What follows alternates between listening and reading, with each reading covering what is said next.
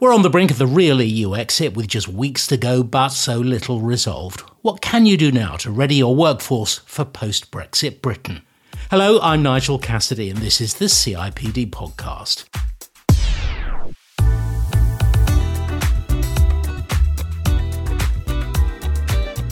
We may have officially left Europe, but the most important messy details have still to be sorted out.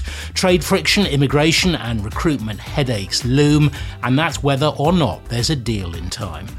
Until now, the coronavirus pandemic has overridden everything, and this has left organisations unprepared. Come 2021, in just 3 months' time, how will you plug sudden skill shortages or go about hiring migrant labour? Will your EU workforce here still be legal? And now we're all home working. Are there loopholes? What's to stop you sidestepping Brexit and just employing European workers online from their homes? With me, Marina Fernandez-Reino. She's a senior researcher at the Migration Observatory, a quantitative sociologist specialising in labour market discrimination. Hello to you. Hi, nice to meet you. From our home team, the CIPD Senior Labour Market Advisor. He leads and comments on many topics, including migration, the labour market and the EU workforce. So it's hello to Gerwyn Davis. Morning, Nigel. And Ian Robinson is a partner in Fragoman's legal office in London, where the team helps businesses make better use of the immigration system. Ian was formerly at the Home Office. Hello. Hi, Nigel. So, Ian, on the 1st of January 2021, this phony war will finally be over. The UK will be out of the transition period. Can you just explain, with or without a Brexit deal, with or without food shortages and gridlock at the Channel ports, just remind us what immigration rules will be different from day one, and indeed what non-EU overseas people can come into the workforce and how? So, from day one, we will be in a situation on the 1st of January 2021 where the UK ends its involvement in free movement.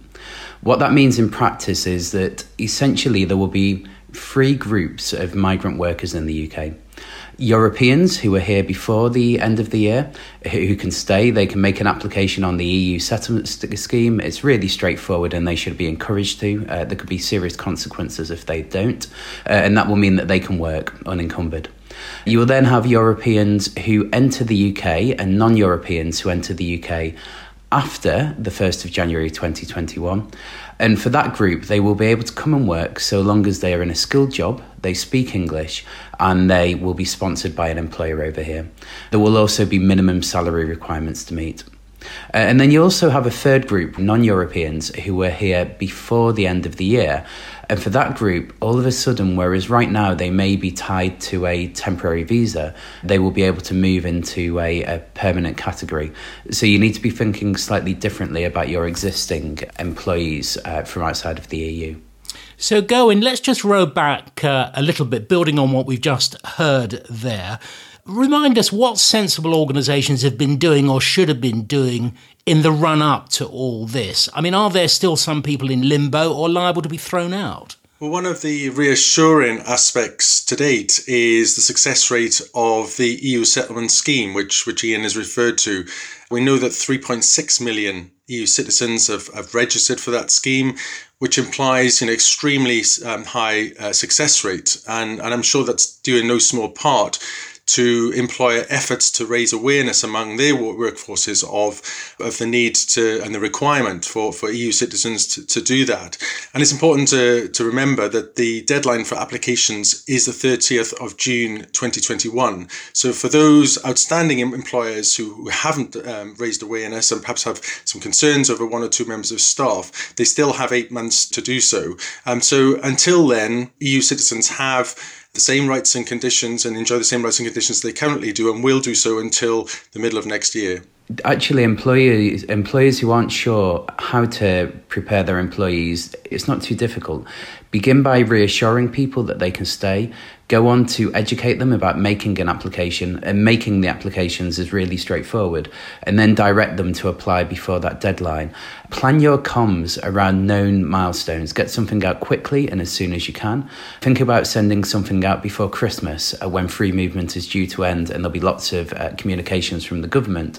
And then again, in the lead up to the end of June 2021, remind people that if they haven't applied, they really need to, and that if they don't, it could make it harder for for them to find a job or rent a flat, among other more serious consequences. Yeah, I can see that's really important advice there. So let's move over to Marina Fernandez-Reino.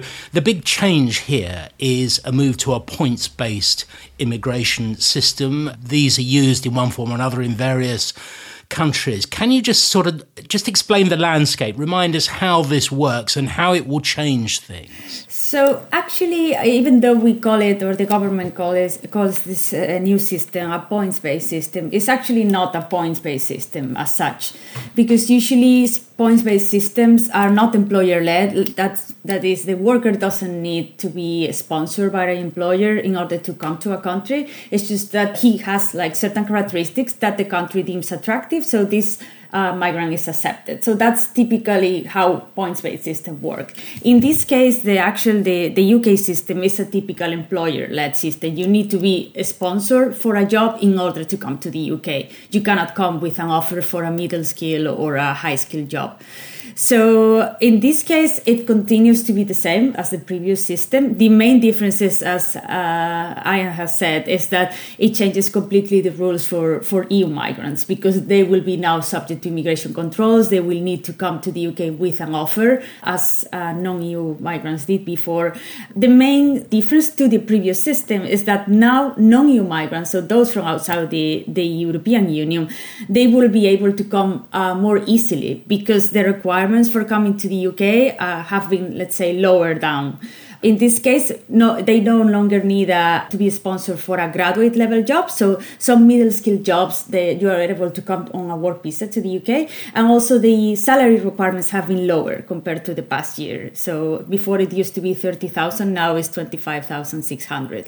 So probably what we will see, although it's very difficult to do forecasts in terms of immigration flows, is that there will be an increase in non-EU immigration and decrease in EU migration. Gawain Davies, do you have a view on that? How is this going to change the mix in the workforce during 2021 and going forward? Overlaying it, of course, is COVID, with so many employers at the moment just unsure about their labour needs. Yeah, well, it's very difficult to foresee the future because of the variables thrown up by the pandemic. But one thing we do know is that demand is likely to be a lot lower than it already would have otherwise been due to the pandemic, because of the limited bandwidth that employers have, management time, depressed demand for workers. We've seen vacancies fall to a record low in recent months, and while that has recovered, it's still nowhere near pre-pandemic levels.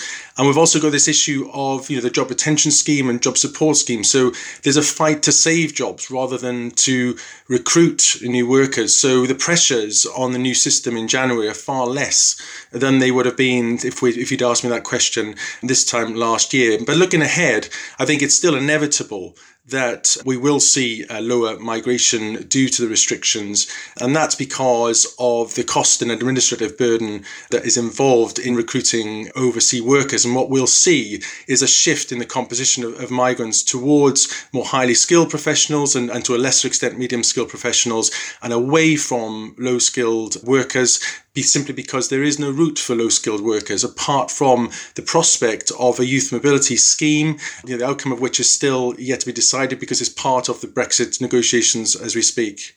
Ian Robinson, in the light of all that, I mean, a new immigration rule book, okay, a bit of a breathing space now because of the pandemic and so on. But I mean, this is maybe great for lawyers, legal companies like yours. Huge amount of paperwork. What is your sense of how prepared, how aware people, managers, employers are about all this and how it has to be dealt with, and basically how you can use the immigration system to make your workforce as good as it could be? When we speak to clients, they more often than not, our clients are prepared, but of course our clients spend a lot of time thinking about immigration. When we've surveyed other employers, only about 20% of them feel like they are ready, and the IT sector in particular feels more prepared than most. Hospitality too, but many employers just aren't ready. There is so much for them to get through, but it is possible in the time that we have. The first step is to workforce plan. The biggest decision is, do you need to recruit Europeans and non-Europeans in future? They also need to be budget planning. UK immigration is so expensive. If we were to sponsor a single person for 3 years, that would be about £5,500 in government fees alone. If they were married with 3 children coming for 5 years, that would be £27,000 in government fees. Big cost attached that you need to be ready for. And then it's about making sure that your recruiters and your line managers and others in the business understand what's coming, the extra friction, the extra cost, and to some extent, extra delay, although the new system will be a lot quicker than the current non-European immigration system.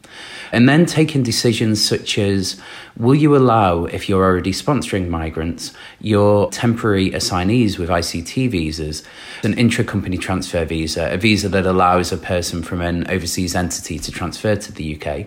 Right now, they are capped at 5 years, but they will be able to move into a new visa category and stay permanently. Is that something that you want to encourage and allow? Do you want to use the intra-company transfer category at all in future? Because whereas now we have about 30,000 coming in to the country every year because it's quicker than Tier 2 General and easier for various good reasons, it will be just as quick and just as possible to use the skilled worker visa and keep people permanently. Finally, think about your right to work. For the first 6 months of next year, you will just need to see that a person is European. But are you also going to check that they have the right to work? Because if not, a year, 3 years, 10 years from now, it may turn out that they don't. And all of a sudden, they realise, they learn that they're here illegally and can't get a new job, can't rent a flat, can't access healthcare. The sorts of issues that we saw with Windrush. That's a relevant issue and one of the main challenges of the EU settlement scheme. I mean, the EU settlement scheme has been highly successful in the sense that there has been like 3.7 million applications. There are always certain groups of people that are not going to apply, and this could be for several reasons. Some people are more likely to miss the deadlines, and others experience like particular vulnerabilities, personal or social vulnerabilities that make them less likely to apply or to be aware of the scheme. So obviously we might have this problem in the future because in theory all the EU migrants that are currently living in the UK that do not apply, they will become irregular migrants after June 2021. So they won't have right to work or to rent or to access the NHS. So at the end, even if the program is very successful, so imagine like 99 or 95% of people register in the EU settlement scheme, if only 5% do not register, this could mean thousands of people not register. What is going to happen with these people? In theory, the government, the Home Office at the moment say that people who miss the deadline will be able to apply if they have reasonable or good reasons for not applying, but we still don't know what that means and how lenient they are going to be in accepting late applications. So that's important, obviously, for all employers to know that all their EU workers at the moment, they need to apply to the scheme in order if they want to continue working. So Gerwyn Davies, how lenient do you think they'll be? Or I suspect you're going to say just don't test them out, get it sorted now. Well, certainly the discussions that we've had with Home Office officials suggests a real mindset change and that a lot of leniency will be applied to cases. A lot of resources have been put in terms of the helplines that the Home Office have put in to help people with some of these challenges. So I think that it's fair to say that the Home Office have learned the lessons from the past. And hopefully that will lead to a much brighter future. And Gerwyn, while we're with you, just give us a bit more of a sense. We've already touched on this, but the differences, because we've been talking about labour from around the world as if it's kind of homogenous, but clearly we're talking about skilled, unskilled, semi-skilled jobs, the EU, the rest of the world, if you like. I mean, we've obviously had some experience of massive change with farm workers coming in from the EU, shortages of those. Give us a bit of a sense across different business sectors and skills, how things are going to shape out.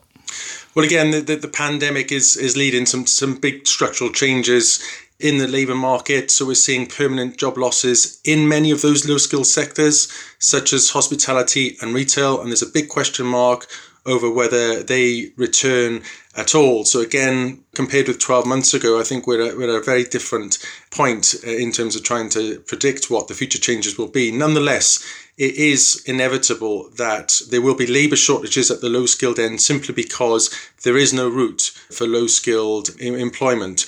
At the same time, I think what we might see, while the government have been relatively generous, I think, in terms of the salary and skill thresholds, we might see more employers decide that the administrative burden and the costs associated with the new system will mean that perhaps there's less gain to recruit for medium-skilled occupations, so areas such as lower management, which they have been recruiting EU workers in particular for. And I think what we might see is perhaps a greater emphasis on high-skilled work and actually see more immigration because of those structural changes. We're seeing a lot more digital roles be created, so digital marketing, data analysts, and those are areas that we've got big skill shortages for. We're seeing big growth in areas such as green technologies, where we've already got skill shortages despite the ample labour supply we have. And of course, that adds to the existing list of skill shortages, which are in the traditional areas such as engineering, accountancy, and all the highly skilled roles. I should add, in terms of the regional impacts, it also looks set to have a particularly negative impact on London, where we know that there's a high concentration of migrants across all sectors. But of course, because of that low-skilled impact, the impact will be most keenly felt among those low-wage sectors. It's almost, Marina, as if the kind of hollowing out of our cities that we've seen because of the pandemic, that's kind of almost being followed by a sort of secondary effect in employment. The main challenge we have to measure the effects of the change in migration policies, that we have the COVID crisis at the same time, which is a huge economic crisis, and it's going to accelerate many of the changes in the economy and the labour market that were already happening. Certain jobs in the hospitality sector, also in retail jobs, we don't know if these jobs are going to come back because people are increasingly, for example, buying online, and this process might have accelerated because of the pandemic. So how these things are going to evolve in the coming months, it's a bit uncertain, but it's probably that certain jobs that have been very hard hit by the COVID, probably we won't see, I think, jobs in this sector coming back again, at least in the next year. Now, one thing we can be certain of, Ian, is that millions more of us are working from home. And if countless millions of us continue to do that, there's absolutely no sense that won't be the case in 2021. It's almost as if events themselves kind of weakening or overriding Brexit itself, because, I mean, in theory, what people are saying is, well, what's to stop me just sending existing or hiring new EU workers in their homes and they work for us from there? I guess you're going to say there are quite a lot of issues, but on the face of it, it does seem like a bit of a loophole. What's the point of having Brexit? We can just all work wherever we are. Well, interestingly, when we've surveyed employers, about 40% of them expect to do less business in the UK as a consequence of this. And one of the solutions is the work can be done remotely from within Europe. We are also seeing a trend in governments towards nomadic visas. So Estonia has a digital nomad visa where people can go and work there for a year, have a lovely time of life, but work remotely for a job in the UK, for instance. Barbados are doing something similar, which sounds very appealing this morning. I've been to Estonia. I can tell you it's extremely cold in the winter. I've not been to Barbados. I'm very happy to go on a fact-finding trip for you if you want. But this is all just new thinking, isn't it? Yeah, and I do think that you will see it more. We are spending a lot more time than ever before talking about commuters and people who work in the UK just during the week and need to work in Europe. We're having a lot more conversations about immigration in Europe, whether it's some of the trickier countries like Spain and Italy or the more welcoming countries such as Germany or Netherlands. And that's as a consequence of several things, but in particular, the cost of the UK immigration system and the fact that it gives pause for thought before you bring people over here. If we're going to keep the same EU workforce but just send them home, I mean, that sounds like a neat solution. I guess, Ian, there are going to be complexities and issues with regard to where they're domiciled, who they pay tax and various other dues to. Yeah, that's right. And actually, we're seeing this already as a consequence of COVID. People went home to spend time with their families when the pandemic first took hold, and they haven't been able to return for logistical or personal reasons. And the employers are already facing difficulties with right to work. Do you have permission to work in the country that you happen to be visiting? With tax, with payroll, and just... There is an extra level of complexity to remote working where it's overseas that employers need to take very, very seriously. I suspect, though, that the question will come up more often with, for instance, overseas employees who want to go back for Christmas and then spend the month of December working in Argentina, South Africa, or wherever they may be. It's going to come up much more often over the next few months and years. I mean, working remotely can jeopardize, let's say, the eligibility for permanent residence for EU workers. So imagine that you are now an EU worker and you got the pre-settled status, which is the less secure status that you get when you apply to the EU settlement scheme and you have been living here for less than 5 years. So if after December 2020 you leave to your country of origin because you might think that here the pandemic is getting worse and you just do your work remotely from there, if your absence is longer than 6 months, then you might not be able to apply for settled status afterwards. So at the end, you need to start the process altogether. Let's say you lose your residency rights because the pre-settled status cannot be renewed. So I think probably Ian, the legal, let's say, details, Ian is more aware of this. But I think, I don't know if all employers or all EU workers that have this less secure status are aware of the let's say, the conditions in order to get permanent residence in the future. Goin, do you think people managers are across that? Clearly it's an issue, as we've heard, for the workers themselves, but employers could unwittingly damage somebody's employment aspirations. To be honest, many won't be aware of those finer nuances. But what I would say is from a labour market perspective is that we've done research recently which shows that where possible, remote working can be successful. The recent home working experiment has not led to an adverse impact on productivity. And one of the reasons for that is that the communication challenges which this would ordinarily have raised in years gone by have largely been overcome because of the new technologies. So people are able to hold weekly team meetings via Zoom or Microsoft Teams. And as a result, we've not seen the negative impact that one would have associated with this kind of pandemic.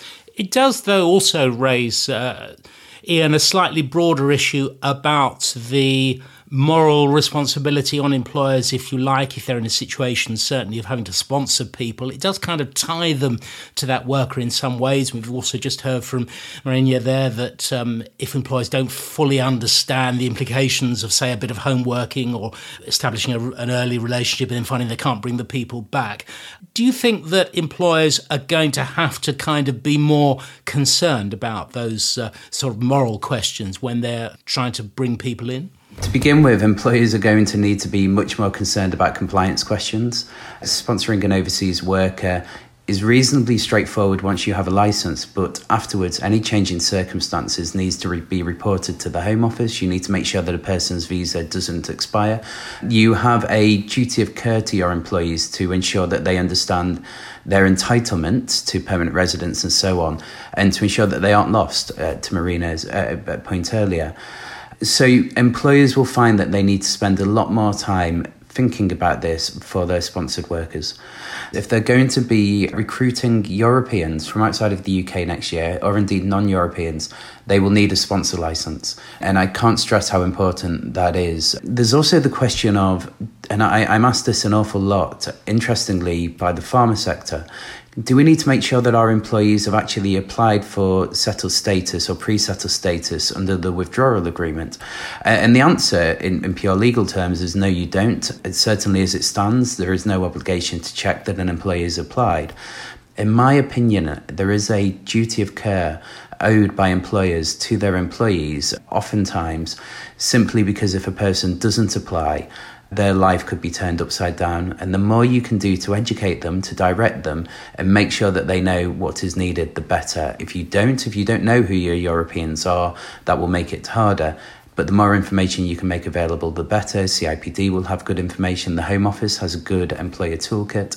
Other providers too. Just try and help people would be my view. Mourinho, from your work at the Migration Observatory, I just wonder whether experience other countries have had when they've changed their immigration systems, other flows around the world. Do they give the UK any clue as to what the future might hold? I'm thinking now, for example, a major immigration program that was implemented in Spain, in my country of origin, about 15 years ago, when there was a regularization program for around almost 1 million irregular migrants. So they have the opportunity to register and be, let's say, legal in the system. So it was, in the sense, highly successful because obviously it was in the interest of migrants to register. But even though not all of them registered, not all of those who were eligible registered, so it's not the irregular, let's say, migration problem was not completely solved by this program, but it certainly helped. I think that in this case, this is certainly a major change, and the fact that this major policy change is occurring in a moment where there is also a major economic crisis unfolding, it's problematic. In terms of experience of such an overhaul of an immigration system, I tend to think of a few years ago in Australia where they reviewed their 457 program, which was their work permit program. Huge amount of disruption. When President Trump brought in the travel ban back in 2016, huge amount of disruption. Reform in China, big disruption. When this is happening, the key components to your response are going to be good data, know who your people are, know what they're doing, what they're paid, and what it would cost you to bring them in future. Good communications to the business so that they understand what is happening, where the changes are, but also so that you can manage expectations. And then finally, advocacy. Make sure that government understands the issues that you are facing, and then they're more likely to be resolved. How you do that if you're a big company is very different to if you're a small company. But actually, this is where nobody gets into the building with the Home Office as quickly as CIPD can, given the relationship. And the more, if this isn't a hostage to fortune going, but the more you can feed in to your local representatives, the better, I would say. One quick point on the point of about influence in the Home Office. You'll see in various government reports that the CIPD has been a vocal presence and a key influence on the future direction of government policy.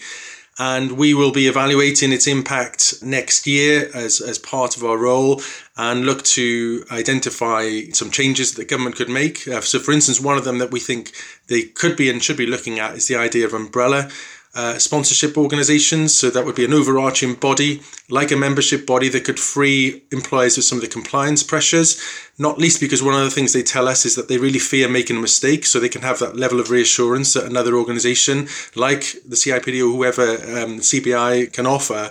But to add to Ian's wise words on what organisations can do, the only thing I would add is the greater need to focus on internal development and look at the wider range of options other than just immigration. You know, the debate around immigration has been too narrowly focused on recruitment difficulties and skill shortages, and we haven't looked at the panorama of options that include automation, but especially internal development. You know, while we've seen immigration levels increase over the recent years, we've seen public funding in skills fall, we've seen employer funding for skills fall. And with the more public funding, as we've seen, the government have announced a skills guarantee to help people embrace lifelong learning. It's also employers' responsibility to help the retention issues that have undoubtedly contributed to some of the recruitment difficulties through things like apprenticeships, which have been falling alarmingly over the last couple of years. And again, if I was in Whitehall, one of my asks to government would be the need to reform the apprenticeship levy and turn it into a training levy so that organisations have more flexibility to train the workforce and invest more in skills. Well, yes, I mean, but this is more a change that will occur in the medium long term. At the end, there needs to be probably a coordination between employers and the policy initiatives of the government in order to upskill the labor force and to, let's say, automate certain processes and rely less on, let's say, labor for certain processes. But it's true also that for certain sectors, I'm thinking now of the social care sector, it's difficult. Sometimes these sectors are heavily reliant on migrant labor, especially cheap migrant labor, because the salaries are very low. And it's likely to be like that in the short term. I mean, some sectors are likely to continue relying on low-paid migrant labor in the short term. So I don't see how there can be dramatic changes in the short term. And a final thought, maybe a bit of advice from you, Ian. Well, I suppose this really just emphasises why it's so important to workforce plan. So there will be a temptation, certainly at the moment, to think tactically, headcount plan, fill the vacancies that need filling as you go along. If you can use this time to reflect on your workforce and think about where you can build by bringing in younger people who are available in the labour market, where you need to borrow, and then immigration essentially becomes an issue when you need to buy in skills, really, in most instances. Workforce plan, look at cost, look at need, and try and get the balance there so that you have diversity, but also making the most of the people who are available to you now. Well, that's it. If you heard our last podcast, we considered drug and alcohol abuse, touching, among other things, on the controversial idea of testing employees. Afterwards, Jane Brownlee of the Alcohol and Drug Service drew attention to some useful case studies and other info they have online. I was particularly struck by their urging to approach any testing from a health and safety perspective rather than the risk to an individual. She says you can too easily get caught up in arguments about the rights and wrongs of the legal status of one substance against another. Please subscribe wherever you get your podcast so you never miss an episode. But that's our lot this time. Let me thank our excellent guests on this topic with all they had to say as we count down to the real Brexit. That's Marinya Fernandez-Reino, to Ian Robinson and Gerwin Davis. From me, Nigel Cassidy, and all of us at the CIPD. Until next time, it's goodbye.